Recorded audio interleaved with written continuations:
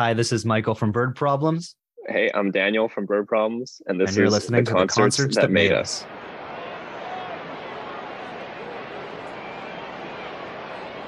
Is everybody in? Is everybody in? The show is about to begin.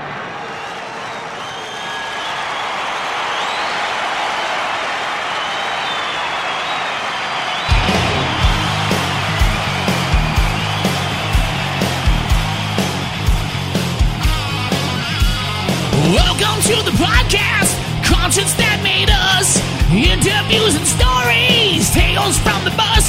We love taking you back to when it all went down, the greatest live shows and the cheering crowd sound. It's concerts that made us, concertsthatmadeus.com.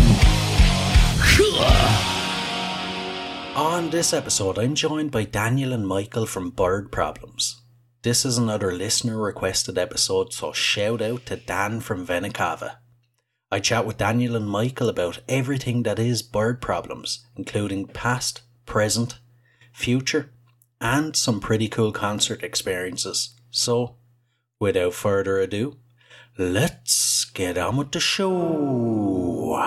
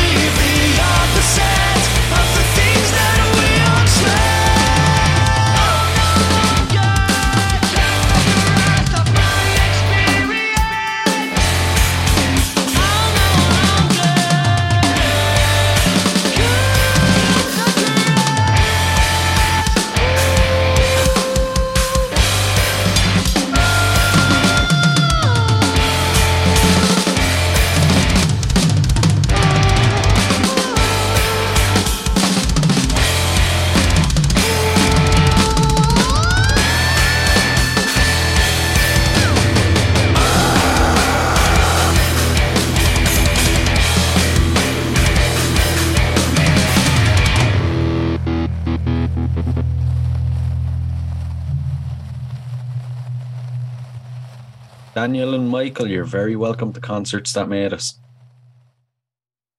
Thanks for having us. How are you? Yeah, thanks. I'm good. How are you guys? You doing well? Doing well, thanks. Doing great.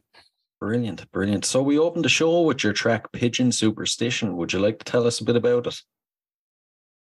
Oh, sure. Yeah, so this one, definitely an upbeat, kind of chaotic tune, especially with that main riff, which I believe was the first thing that came about for that song. And yeah, it's a really, I view it as sort of a really non-stop song. You know, we there's not really a lot of breaks in there. We're really going hard. I sweat a lot playing that one, and you know, it's always fun to have songs like that are just high energy the whole time. One part leading into the next, not necessarily much coming back in. You know, keeping it progressive and heavy. You know, that main riff is nice and heavy and catchy. So I really like that one. Yeah, I think I like how it's dynamic. Like you're saying, keeps people guessing. Not everyone knows exactly where it's going to go. It's a little show-offy, I think, also in some ways, which I think people like. And it definitely was the one that seemed to resonate the most with people off of that EP. Something I noticed now when I listened to it was at the start, like you said, you don't know where it's going to go. It starts off and you're kind of expecting one thing, and then all of a sudden it just breaks into something completely different, you know? Totally. I think that's something we try to do a lot of, like I guess surprising and contrasting things. You know, there's kind of the nice chords that come in, and then even when the main drum and bass join those chords, even already you're kind of subverted because it's not really necessarily the beat you were expecting or the feel you were expecting, and then we flip it on its head again. I think we like doing that a lot. Yeah, keep them guessing, huh? And it's off the EP Beyond the Nest. What was the process like for making that?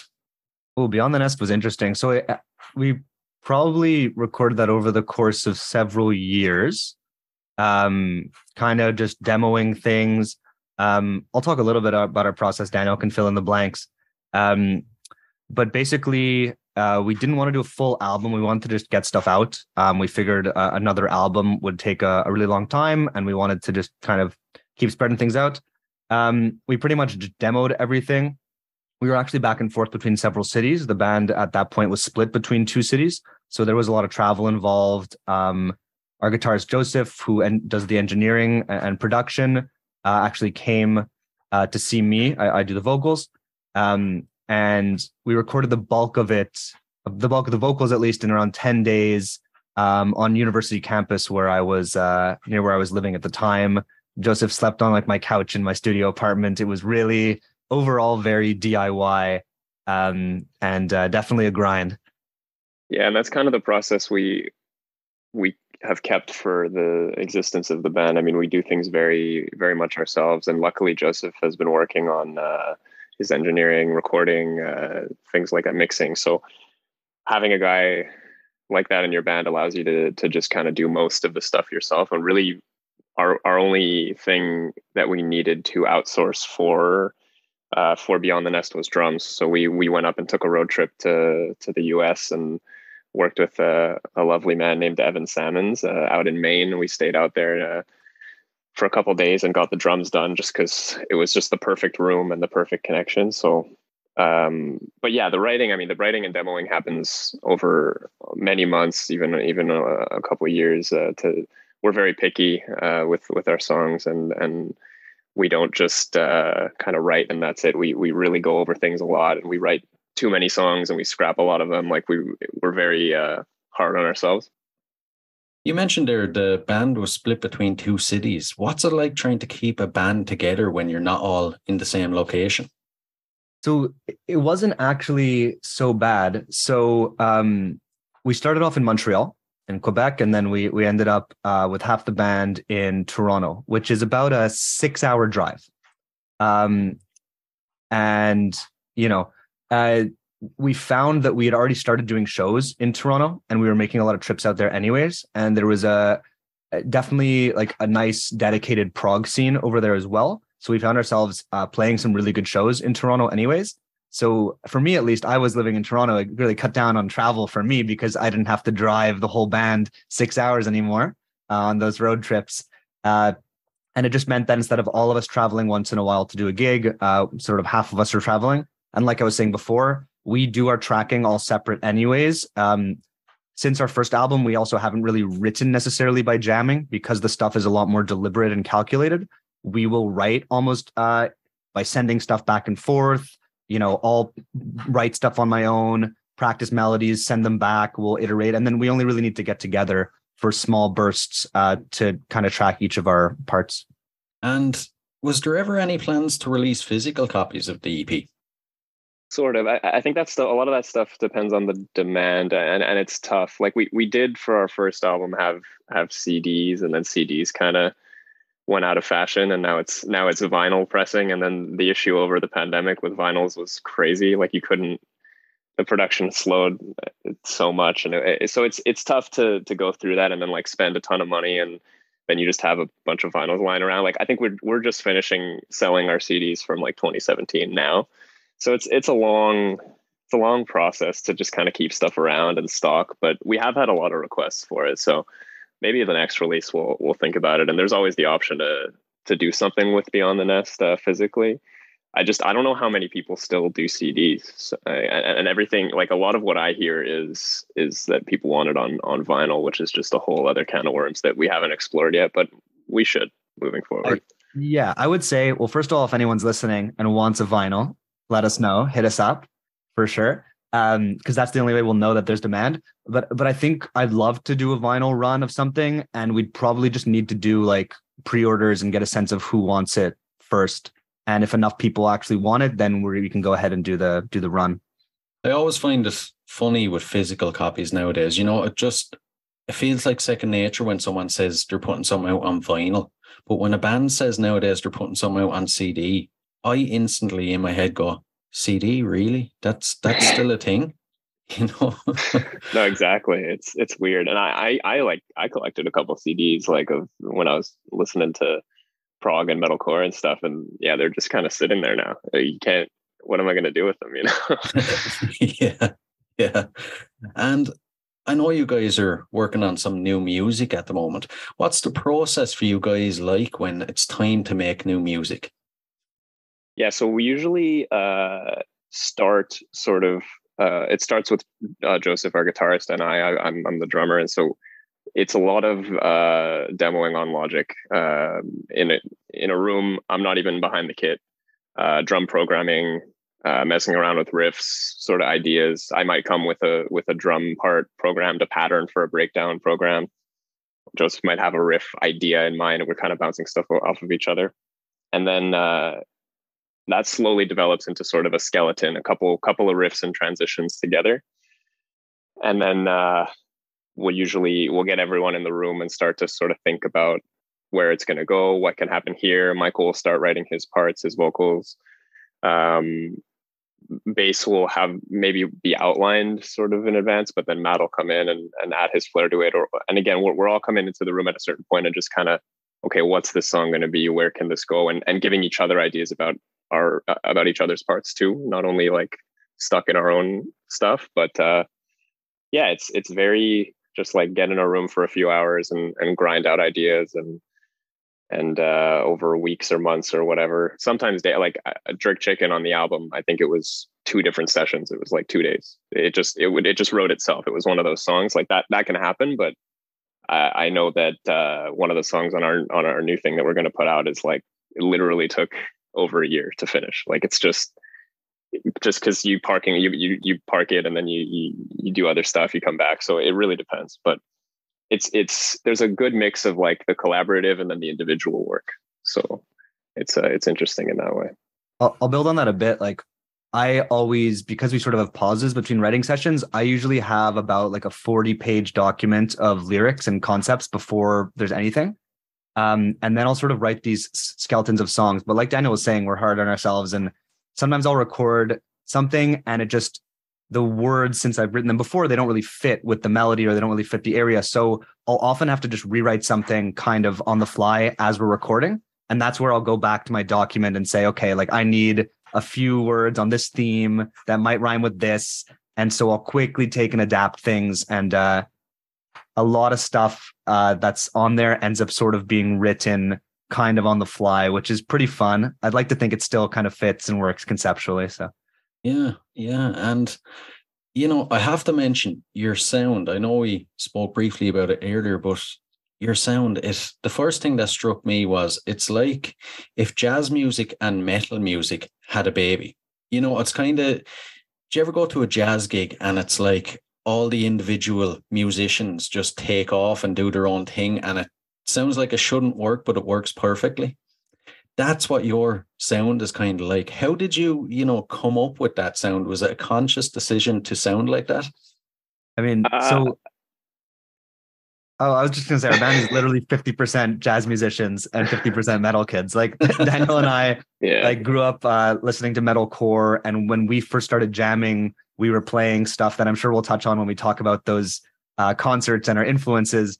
But we were just going to all these metalcore shows, Escape the Fate, Energy Carry, A Day to Remember, doing like this sort of pop punk, hardcore influenced stuff and writing things like that. And then Joseph and Matt both have gone to jazz school and are jazz guys who like metal.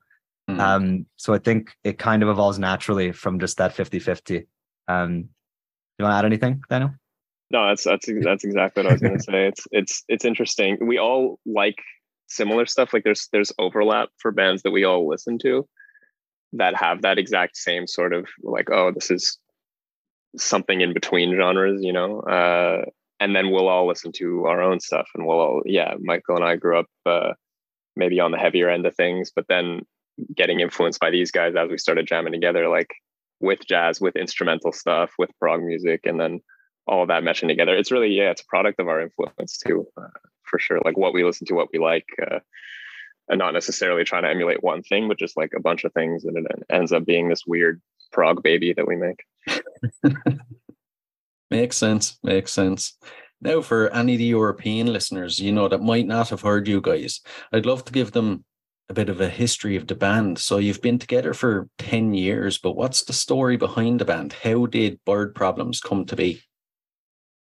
Yeah, so like Michael was mentioning, like we're brothers. I don't know if that was clear or not, but Michael and I have are no brothers. So we grew up, I like 2 years apart. He's the older brother. He's showing me all these cool bands, and I'm like, I want to listen to everything that he's showing me. So it starts with that, just growing up together and listening to music. And then he played guitar a bit. I started with piano really young, and then I didn't really like it. And then at a certain point, I really wanted to play the drums. So it started just us two jamming together. And Michael was very, very creative, like writes not only like musically, but like he wrote stories even before they wrote. He always wrote. So very easy when you're like jamming with someone who can just create stuff. He's like, I wrote this riff, I wrote this song. Like, so it was just super easy to just like write drum parts to that. And then, so you start practicing songwriting really early, which is huge. And then we went to high school with Joseph, and sort of started, you go to the music room at high school and you meet people. So started playing with him, and he was kind of more into like the dad rock stuff, but I think we showed him a little more of the metalcore and a little more metal stuff, and he like blew his mind. He was super into it. So then he started practicing and learning more of that stuff. And then we met our original bassist in college, and we were with him for a couple of years, and then we just switched for Matt a couple of years ago as well, who we always kind of knew as well and was around in the scene and went to jazz school with Joseph. So there was that connection. But we just met each other and kind of asked you want to jam, you want to write some stuff, and that was it. Michael, anything to add to that? Yeah, I mean, so our first, we're actually coming up on the 9-year anniversary of our first gig. So we were definitely playing stuff together before then. Our first few gigs were really in these like kind of sketchy underground spots. And it was just like very much a product of the time.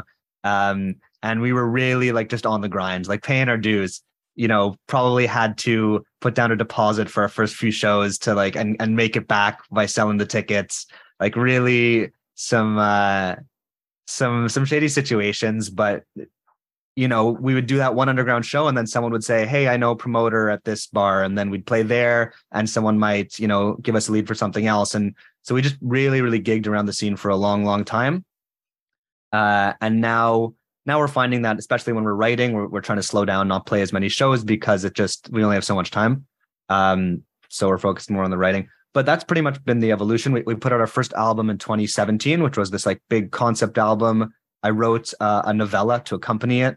So I have like a chapter for each song that kind of feeds into the concept. It was this big thing. And since then, we put out Beyond the Nest, which was a little bit more contained. And we're looking forward to doing more cool stuff. I see. And before we move on, I have to ask, you guys is probably asked all the time, you probably hate hearing it. What's with the obsession with birds?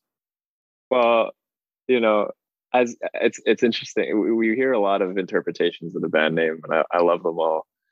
But I mean, it's really easy to write songs about birds and bird imagery and use it for merch.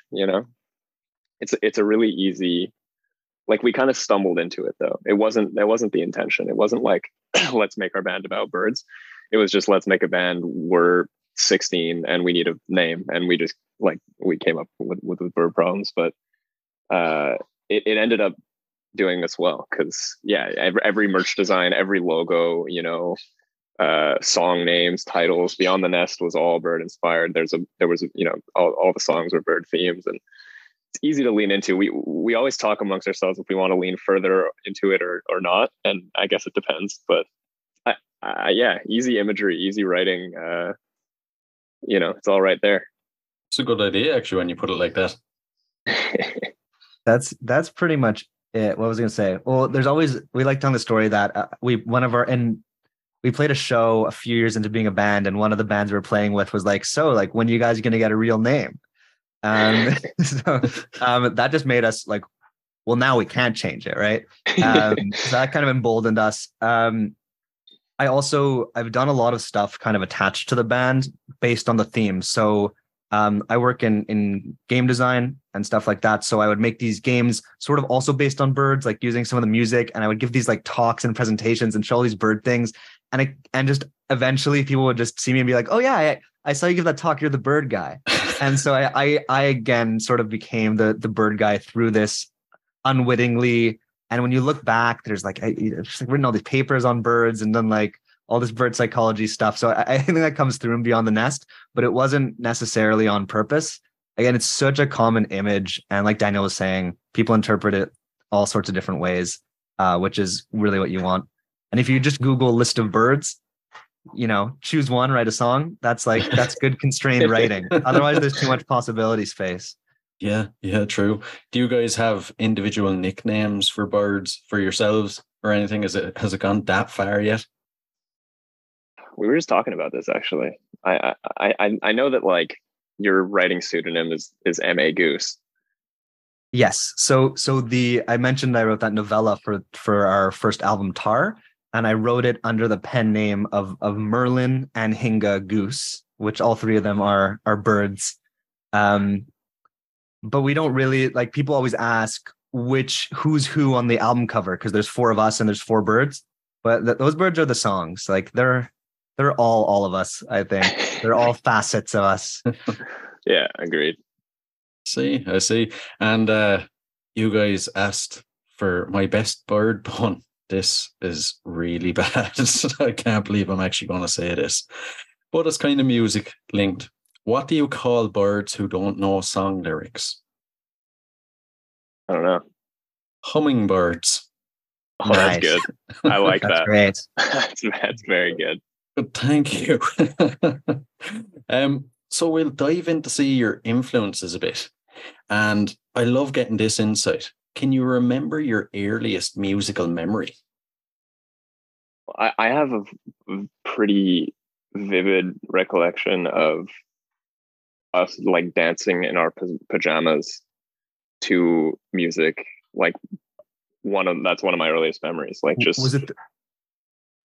was it Moulin Rouge? It could have been, or like Outcast. Like, I don't know. Like, we're lucky to have very musical parents, so like they were always playing music in the house and stuff. And especially like the classic rock was always playing, like I don't know, but I don't know. I mean, I used to carry around a Walkman. Speaking of CDs, those Walkman CD players where you just like put, and we always burnt CDs of our favorite songs, and then you just have like, you'd like write your name on it, and then you'd have like the CD pack and your Walkman, and anywhere we'd go, we would just like bring the Walkman and like just like pace around and like listen to Nickelback or whatever I was listening to at like 10 years old. And yeah, that's a pretty early one for me. Earlier than that, for me, it's probably like, yeah, it's stuff that our parents were listening to. It's some show tunes, definitely Les Miserables. Oh, yeah. A lot of that was playing in the car, and like Crash Test Dummies and stuff like that. Hey Ya by Outkast. That was a banger in our household when we were very young.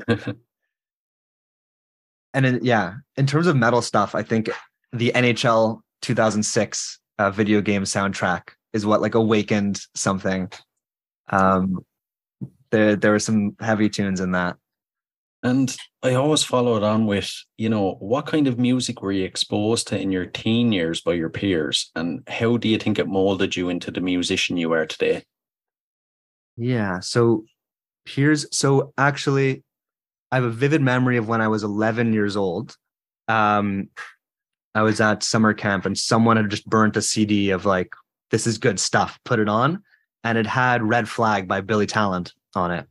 And I was like, what is this? Like, what is going on here? You can like, that was like the first time I had heard like, I guess, I don't know what it was at the time. I guess it's punky.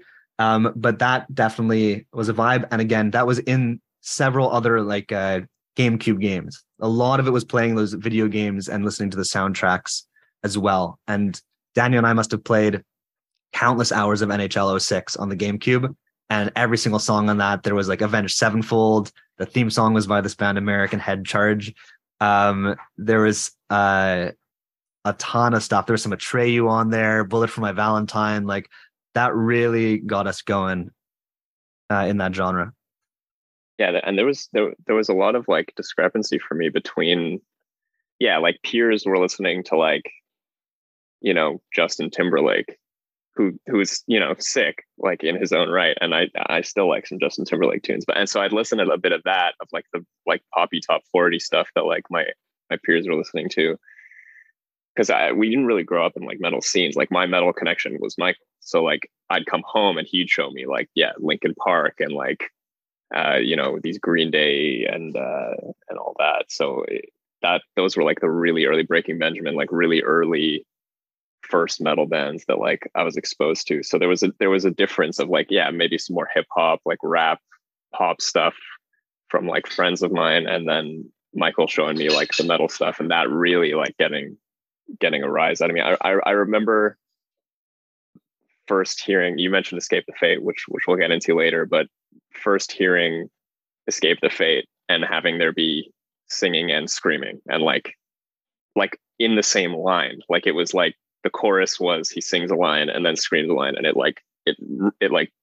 ruined me. I was so confused. It was the coolest thing I ever heard. And I was like, I need everything. Every music needs to be this. So that's a really early one that I remember you showed me then, and me wanting to just find more of that. Before we dive into your concerts then, what is your local music scene like? Is there much competition? Is it very oversaturated? And depends here or Toronto. well, Montreal, it's not such a... there's a great music scene in Montreal overall. I think that we always had trouble fitting in on a bill here. So definitely when we play in Toronto, we can play at like a prog show. So we'll play along with all prog bands. Here, generally we would end up playing with like we would play with pop punk bands, we would play with death metal bands, we would play on these really esoteric bills, which I love that, but it's also harder. I think you're more likely to find fans and find people who like what you're doing when the show is more focused like that. So it was really cool, and I love that contrast, and I love going to those shows that were super all over the place. But from a more practical standpoint, probably wasn't as productive for us, but it was fun. Definitely not oversaturated. I think there's a healthy scene here. You can always find a show. Yeah, it's decent. It's just it's like you're saying, like they love like hardcore and metalcore in Montreal.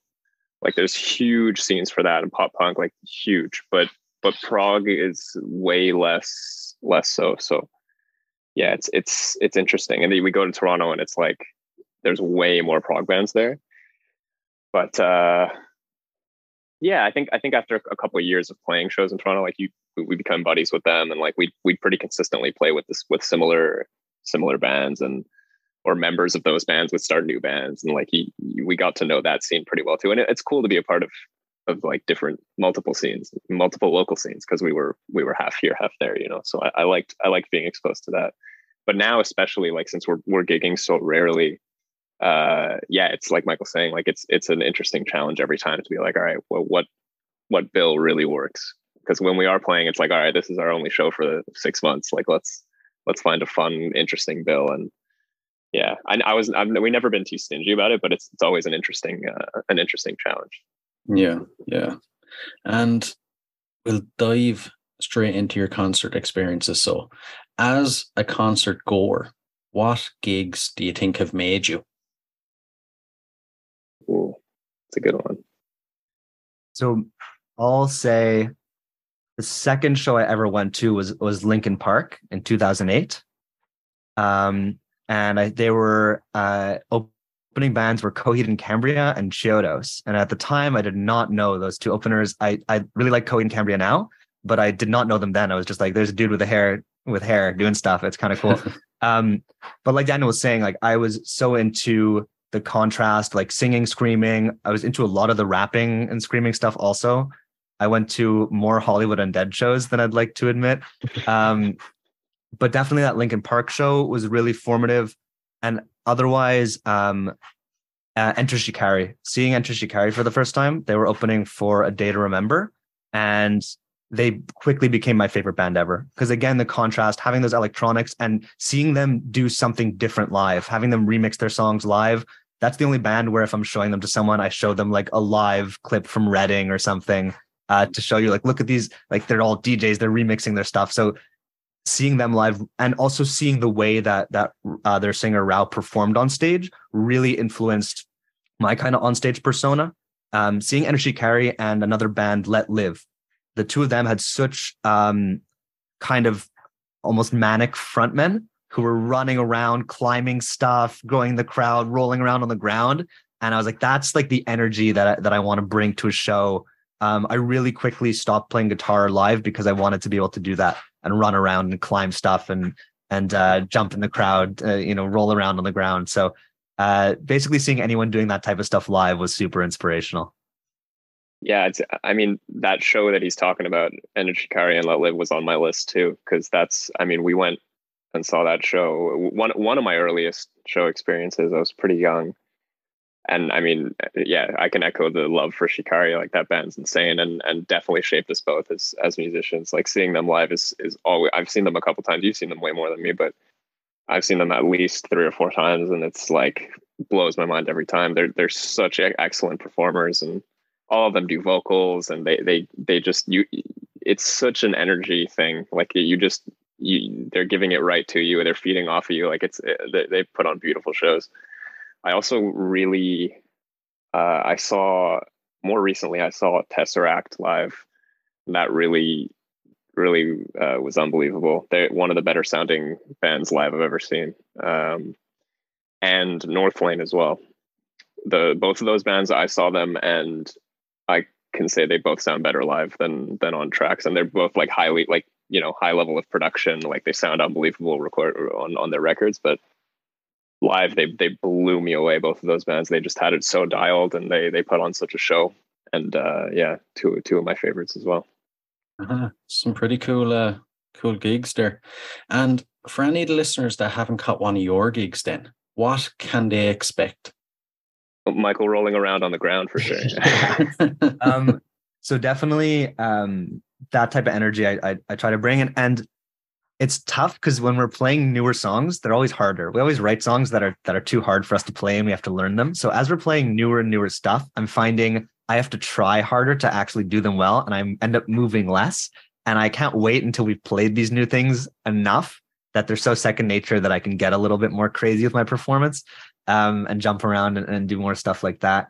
So definitely high energy. We like to bring, I think something really unique about our shows is also the level of improv that we bring. So we always try to do kind of original solos and stuff. I know we try to give Daniel a drum solo when we can. Joseph won't always play the guitar solos exactly the same.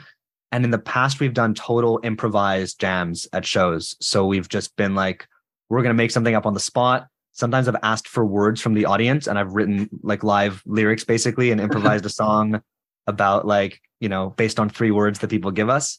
So I think that's pretty unique for our genre, especially to do jams like that.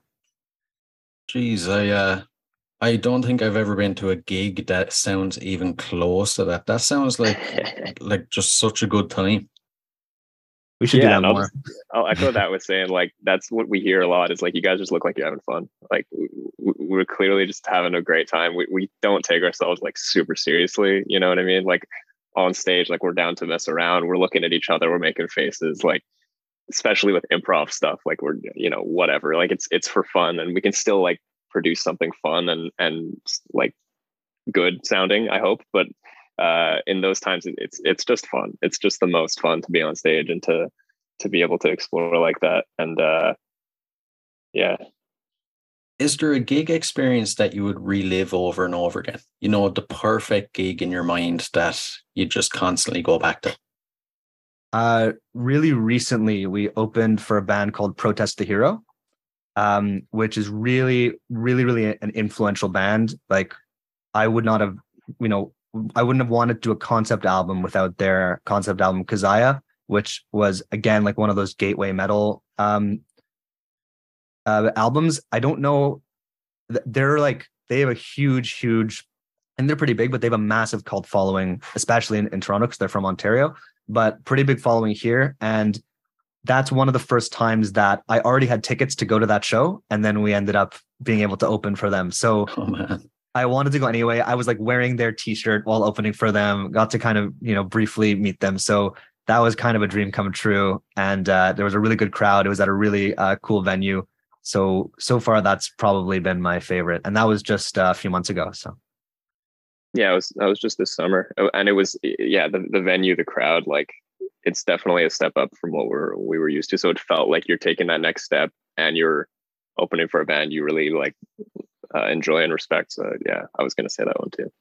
Yeah, geez, sounds like I love when things like that happen because it's like it's almost like that's the point when you realize all the hard work is paying off and you're actually getting places. Yeah, it's a cool feeling for sure. Not to get too negative now, but we'll switch it around. Is there a gig you would say was the worst experience you've had, and how did you deal with it? That's a way easier question to answer. We've been a band for almost 10 years. Like there's so many hilarious ones. I don't think it's not so much like this is terrible, but it's just like this is hilarious. Like he was mentioning our first few shows, like we played the 4 a.m. rave as a classic. Like we had a start time at 4 a.m. Playing at a rave that was a like metal and EDM. Like there were 2 stages in two rooms. Right. And it was in like the basement of a Chinese restaurant, and you just kind of go and rave and either listen to metal or listen to EDM. And like our start time was 4 a.m. So we just like attended this rave and like hung out and like tried to stay awake. And we played from 4 till 5 a.m. to probably like 3 people, maybe one of whom was conscious, and like went out after and watched the sunrise, and like had a 5 a.m. beer and called it a night. Like it was crazy. Oh man. I think you misheard the question. He was asking about the worst gig, not the best. I was kind of thinking that doesn't sound like the worst. No, I mean, it definitely like while you're mid set at that gig, you're looking out and you're like, what are we doing? Like, what am I doing? It was fun though. There were a few where we were opening for bands that were kind of on their last legs. It felt like. I won't necessarily call either of them out, but there's a few times where we've been to shows where it was maybe like a farewell tour or a band that was doing maybe a 10-year anniversary of something that had been a big hit, but with a success that they hadn't quite matched. And sort of we'd be opening, and these were usually bands that we did like and bands that we had listened to 10 years ago, and we sort of thought like, where did they go? And then they're playing and there might be 5 or 10 people there, and sort of it just creates a negative vibe. And it's, you sort of look there and you're like, well, that's almost feels like a cautionary tale in some ways. Like you sort of think about, you know, how would I feel if that was me? It would feel pretty shitty to be like wrapping it up to like 10, you know, playing for 10 kids after all this time in the game. So a few of those were pretty negative.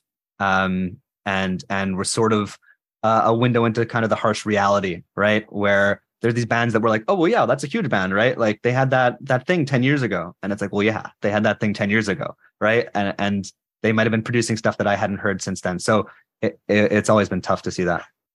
Yeah. One just came to me then. How would you make sure that doesn't happen to you guys? You know, how would you keep on top of your game to make sure that you had continued success, I suppose?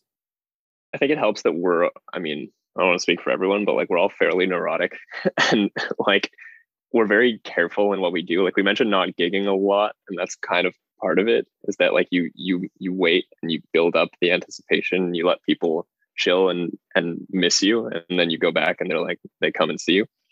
Just like things like that, and knowing when to say no to gigs and knowing what we want and how we're going to get it. We're very methodical. We're like very, we all are relatively on the same page. So we can really have these conversations with each other, and it's never just like, oh, we haven't gigged in a while, let's just take the first one that comes to us. Like we're very careful about what we do. So, and that's true for writing too. We're never just like, oh, we need a song, let's finish the song and release it. So in all aspects of our stuff, like I mentioned not taking ourselves seriously, but like I think we take ourselves very seriously in a lot of ways, but also we're loose and we have fun. So it's taking what we're doing seriously and like not putting out shitty stuff, not taking shitty gigs, like just taking pride in what we're doing all the time. And it clearly resonates with people, because you're not gonna, I don't know, if we're working hard on something and we produce something that's good and that we like know is good, then so far it's worked. So I think it'll keep working.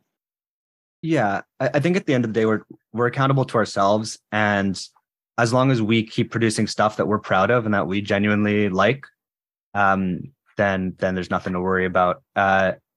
We've had songs that are kind of in the pipeline that just aren't clicking. We don't release them. I wouldn't want to change our sound to make people happy or to cater to anything or to pander. People can, I think, sense that. And we're just kind of being ourselves and having fun. And that's what people like about it. So as long as we're having fun and we're proud of our stuff and like genuinely enjoy our own songs, I think it's really hard to enjoy your own music because you're so close to it. But I often will go back to something years later and listen to it. And I can still find some enjoyment in that and be like, there's cool. I would listen to this, like we've always wanted to make stuff that we would listen to, that we felt needed to exist or should exist.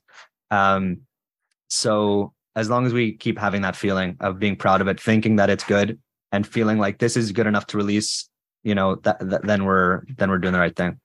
Yeah. And, when you guys say you're playing a series of gigs, what sort of antics do you get up to backstage, before the show? I mean, we're definitely like not super like crazy party guys, but like we're kind of big nerds. So like, they're like, our bassist's really into Yu-Gi-Oh! Like he'll be playing Yu-Gi-Oh! Online before a gig. I'll be like, quietly looking up sports scores. I don't know. It's not anything too crazy, but we just like to mess with each other. Like we've known each other a long time now, so we'll definitely like give each other shit and just, I don't know. Can't think of any actual good examples.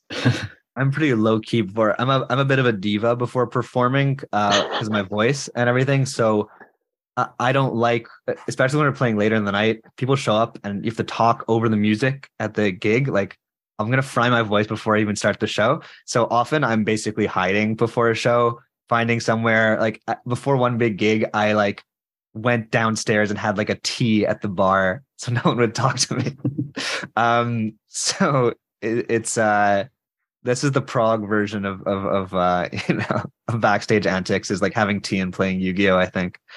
There's also like our last gig, was it a month or two ago? There was a venue dog that was like in the green room. And we were all just completely content sitting and like hanging out with the dog and basically not speaking to each other. So yeah, that was a really, really good pre-show ritual. I like that. Right. And how do you psych yourself up for a show? And then the reverse, how do you wind down after a show? Depends on the show. Sometimes you need it more than others. I think like, again, because we don't play too many shows anymore, I'm automatically stoked. Like the weeks coming up, even I'm thinking about it, and we rehearsing gets me psyched as well. Like when we were playing the set a few times, it's like, oh shit, okay, this sounds good. I think it's more that I need to calm down before shows because I'm like a little too antsy. But we give each other a little pep talk sometimes, and we all individually usually have our own little things. Like you'll have your vocal warm up. Like I'll play a pad sometimes, and the other two are always on their guitar bass, like messing around, kind of in their own bubbles for a bit. We'll do a little like 4-way props before we get on, and I think naturally we get psyched. I mean, we've been doing this for so long, like we know how much fun we have, so it just is enjoyable.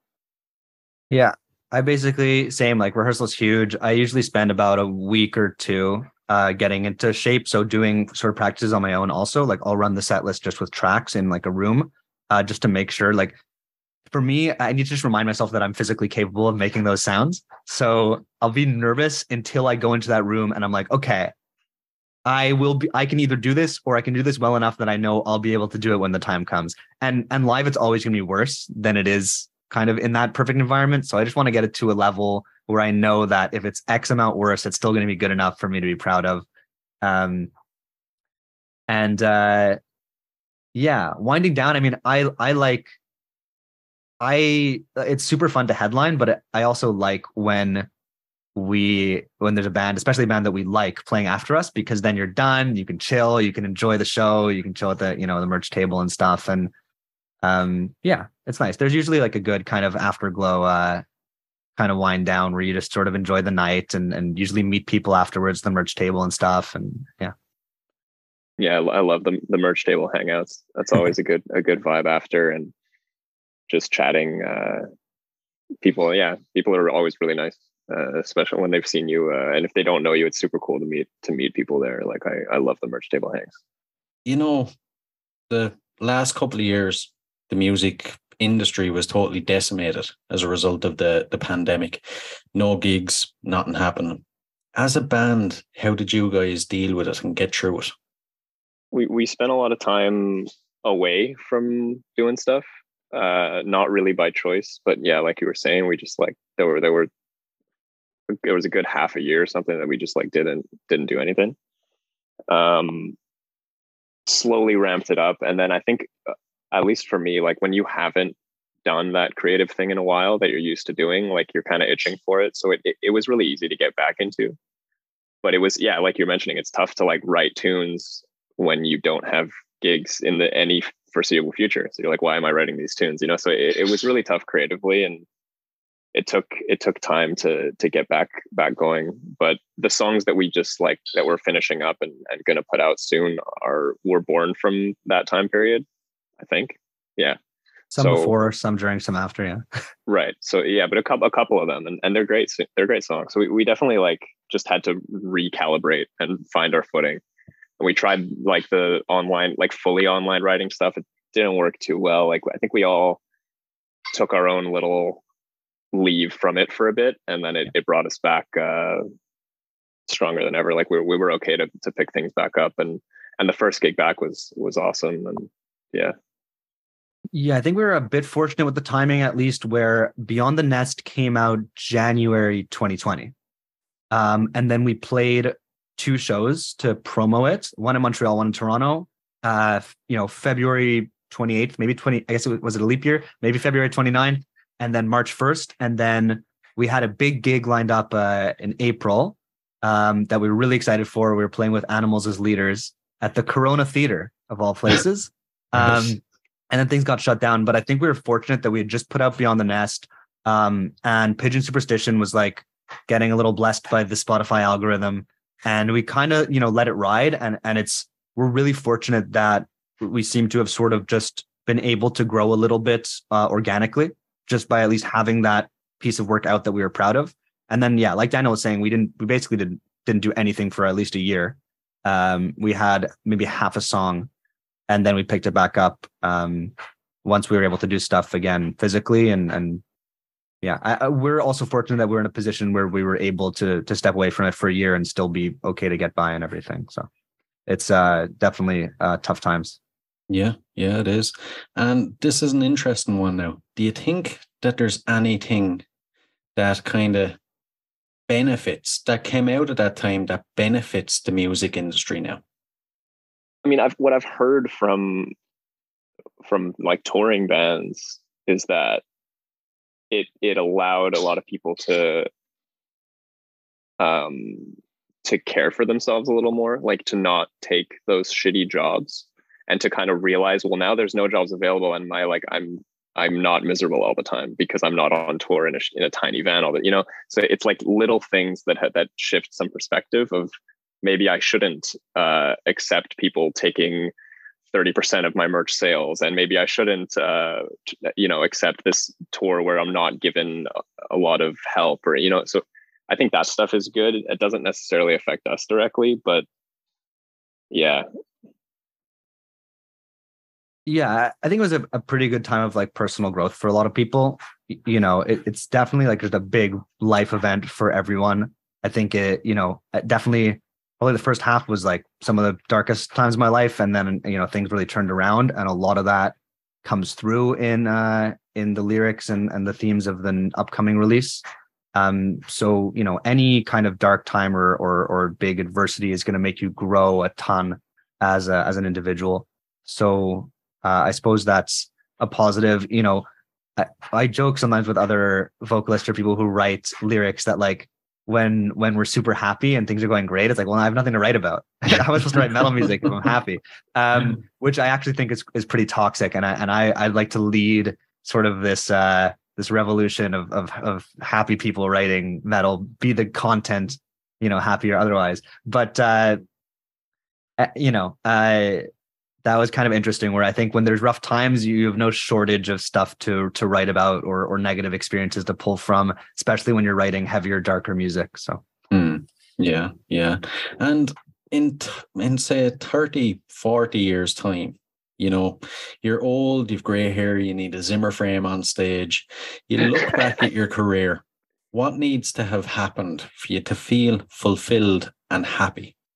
All I ever wanted was for people to mosh to my music, and that has happened, and I'm happy. Right.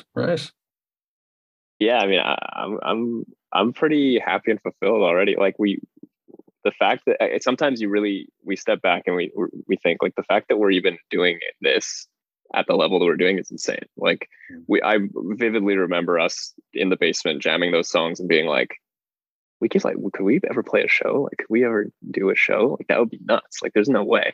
And it's like, how many shows have we done? And people actually come to our shows and know the songs and like the songs and mosh. And it's like, whoa, it's pretty wild. So very thankful and grateful for that. But I guess, yeah, you just keep doing it. Like we were saying before, if you love it, you keep doing it in whatever capacity you can, even if you're gray and can't move. Just there's a reason it's been the most consistent thing in my life, at least over the past decade, right? So we love to do it. If we keep loving it, we'll keep doing it. So yeah. Right. And we spoke about the new music earlier on, but what are your future plans? What's locked in place? Is there dates you can give us? No dates. Right. But yeah. But music for sure. We can say songs. Next year, like 2023. Yeah. Something will come out in 2023 for sure. Nothing's locked in. To sort of jump back in terms of things I'd really like to do, we'd really like to get on a bigger proper tour. Whether it's sort of around Europe or the US or even just across Canada. So that's definitely a big goal for the future. But right now, what we're looking at is we have these songs in the pipeline. We're going to release them. We're going to do music videos. We're going to get artwork. Like that's going to be a lot of work. And that should start coming out next year for sure. Brilliant. That was actually my next question. Would you guys ever consider a national or a European tour? So I'm glad to hear that you're that's in the pipeline anyway. Yeah, we'd love to come out, and we've spoken to some people over there about making that happen. So hopefully we can someday. It'd be really fun. I've never been to Europe. I would love to go. Well, I'll tell you one thing, your music would absolutely be just loved over here. You definitely have a massive crowd for it anyway. Sweet. Good to hear. And we'll dive into the last couple of questions. So everybody gets these, so you can't get off the podcast till you answer, I'm afraid. If you could see any performer from history in concert for one night only, who would it be? Oh, man. It's a great question. Let's see. I would want to see Chester Bennington again. I saw him once, but that he was such an influence, and so that hit really hard. And maybe that's a bad answer to want to see someone you've already seen again, but that's what comes to mind right now. No, that's understandable. There's thousands of people that he's on the list that they didn't get a chance to see. So yeah, I'd maybe go the Beatles. Right. I think that would be sick to see that show.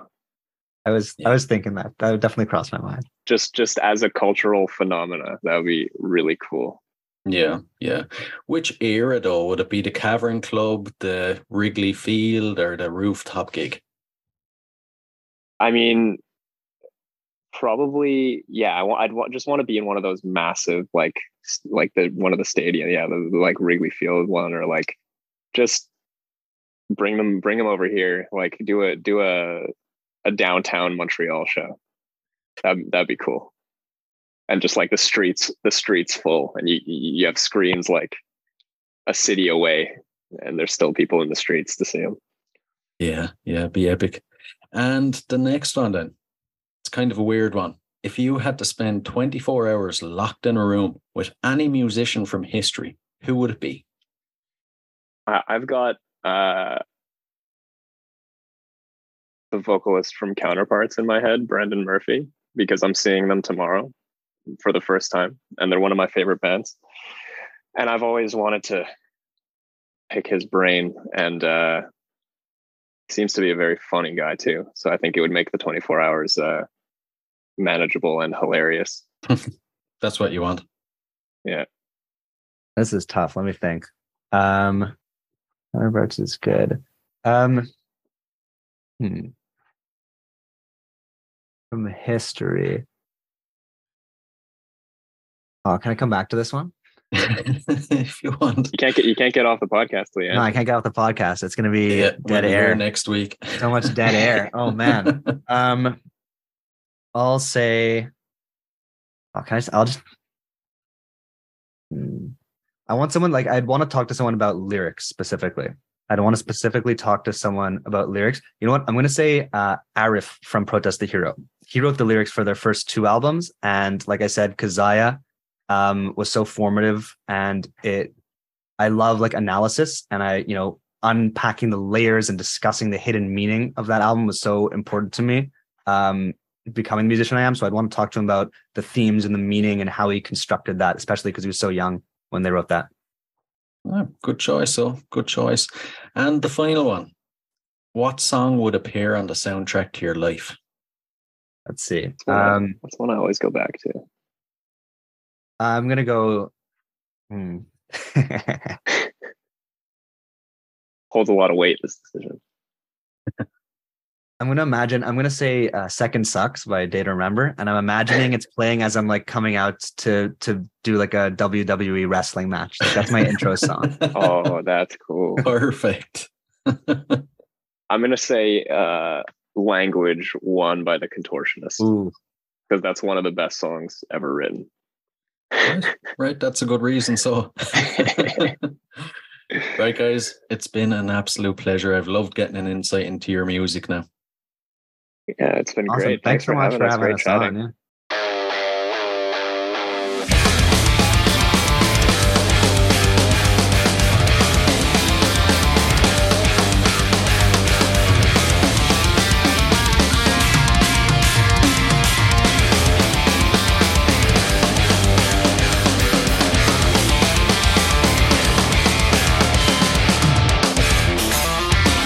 Don't roast me, I'm already baked.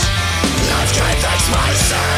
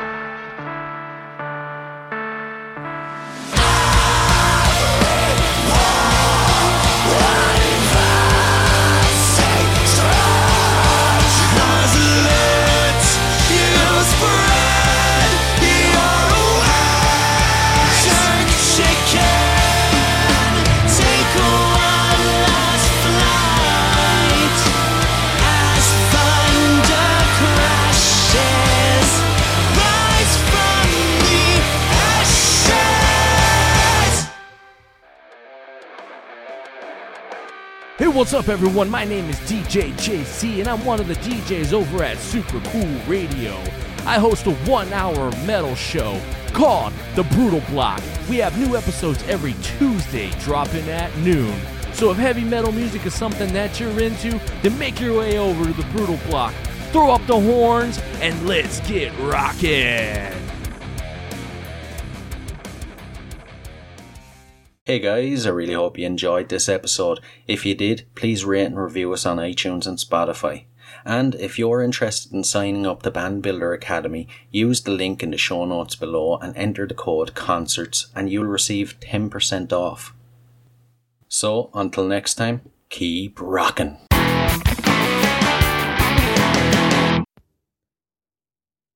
Hey, what are you guys still doing here? The show's over. It's over. You can go home. Go on. We'll see you next time. We'll be here.